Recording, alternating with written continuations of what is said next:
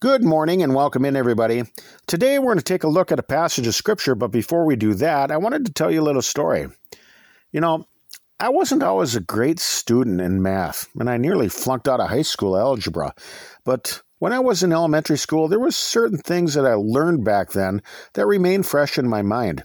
For example, when I first learned how to do multiplication, something always stood out in my head.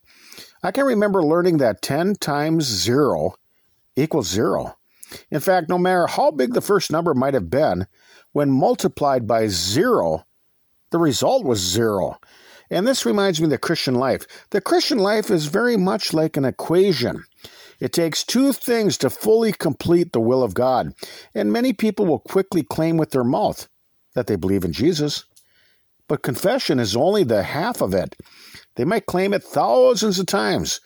But if their life has no evidence of an inward change or repentance towards God, the product of their faith equals nothing. Without any works in their equation, it's really not faith at all. It just amounts to a big 0.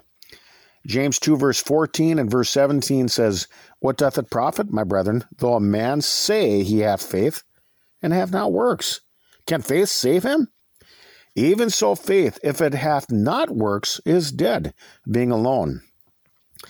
There is a heretical hypothesis that has been passed around for many years in modern-day churches that somehow you can just say the words "I believe," and that's all that's required to enter into heaven. But words by themselves are not enough unless there are actions applied. You might claim to love the Lord Jesus, but that by itself is not enough. Unless through the actions of your obedient heart, you prove your love towards him.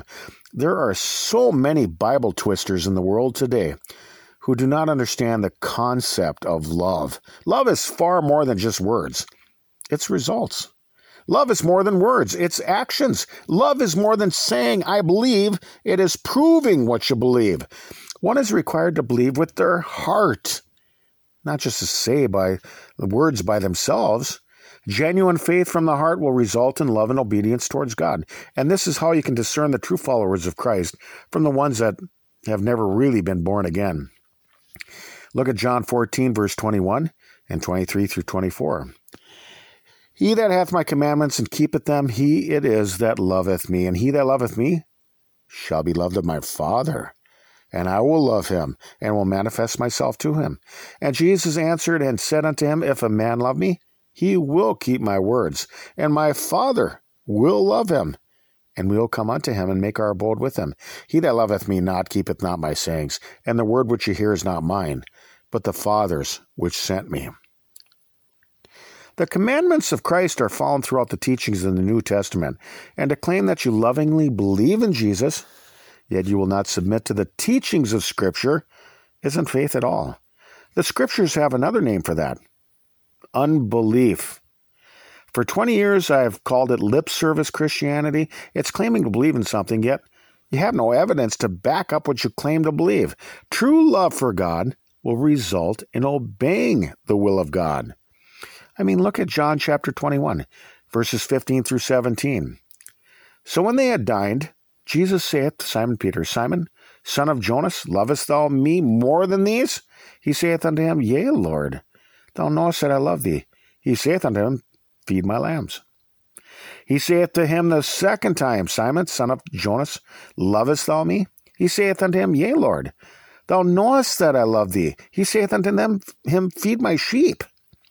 He saith unto him the third time, Simon, son of Jonas, lovest thou me? And Peter was grieved, because he said unto him the third time, Lovest thou me? And he said unto him, Lord, thou knowest all things.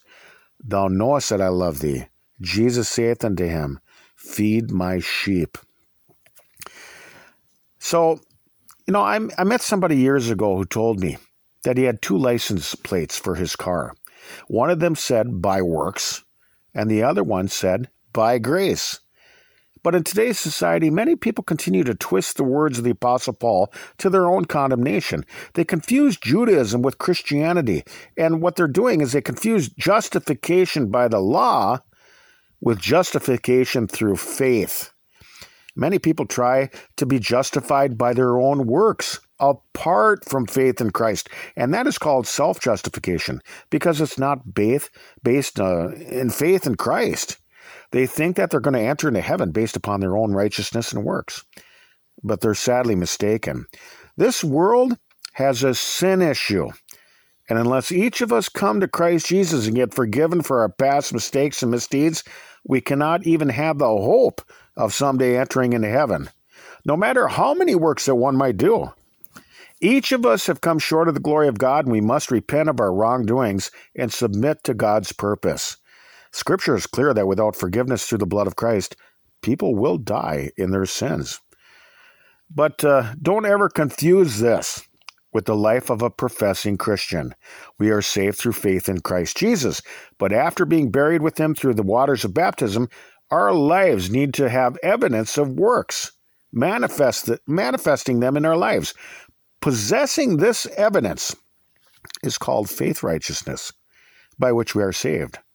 The Apostle Paul possessed this type of righteousness, and God's grace was manifesting itself through his faithful life. Faith righteousness serves the will of God rather than your own. It's a righteousness that is obedient to the teachings of the New Testament. The proof that you are a mechanic is fixing somebody's car. The proof that you're a cook is providing a wonderful meal for others to eat. Likewise, the proof that you're a Christian is obedience and humble submission to the will of God. And we show others our faith through the evidence of our own faithfulness to Christ. Look at James chapter 2. We're going to start right at verse 18. It says, Yea, a man may say, Thou hast faith and I have works. Show me thy faith without thy works, and I will show thee my faith by my works. Thou believest that there is one God, and thou doest well. The devils also believe, and tremble. But wilt thou know, O vain man, that faith without works is dead? Was not Abraham our father justified by works when he had offered Isaac his son upon the altar? Seest thou how faith wrought with his works, and by works was faith made perfect? And the scripture was fulfilled which saith, Abraham believed God, and it was imputed unto him for righteousness, and he was called the friend of God. You see then how that by works a man is justified, not by faith only. Likewise also was not Rahab the harlot justified by works, when she had received the messengers and had sent them out the other way. For as a body without the spirit is dead, so faith without works is dead also. In modern society today, there are many people who quickly profess Christianity with their mouth, but they're missing the other half of the Christian equation. And I say this not to condemn people, but to admonish you all that when you become a believer in Christ Jesus, works need to be present in your life. Works of obedience, works of repentance, works of contrition, works of transformation, works of conversion, works of submission, works of mortification, and most of all, works of love. And these are all things that are required in the New Testament. Without this kind of evidence, faith is dead. And when all is said and done, it comes time to add it all up, you will only find that this kind of faith is equivalent to a big zero.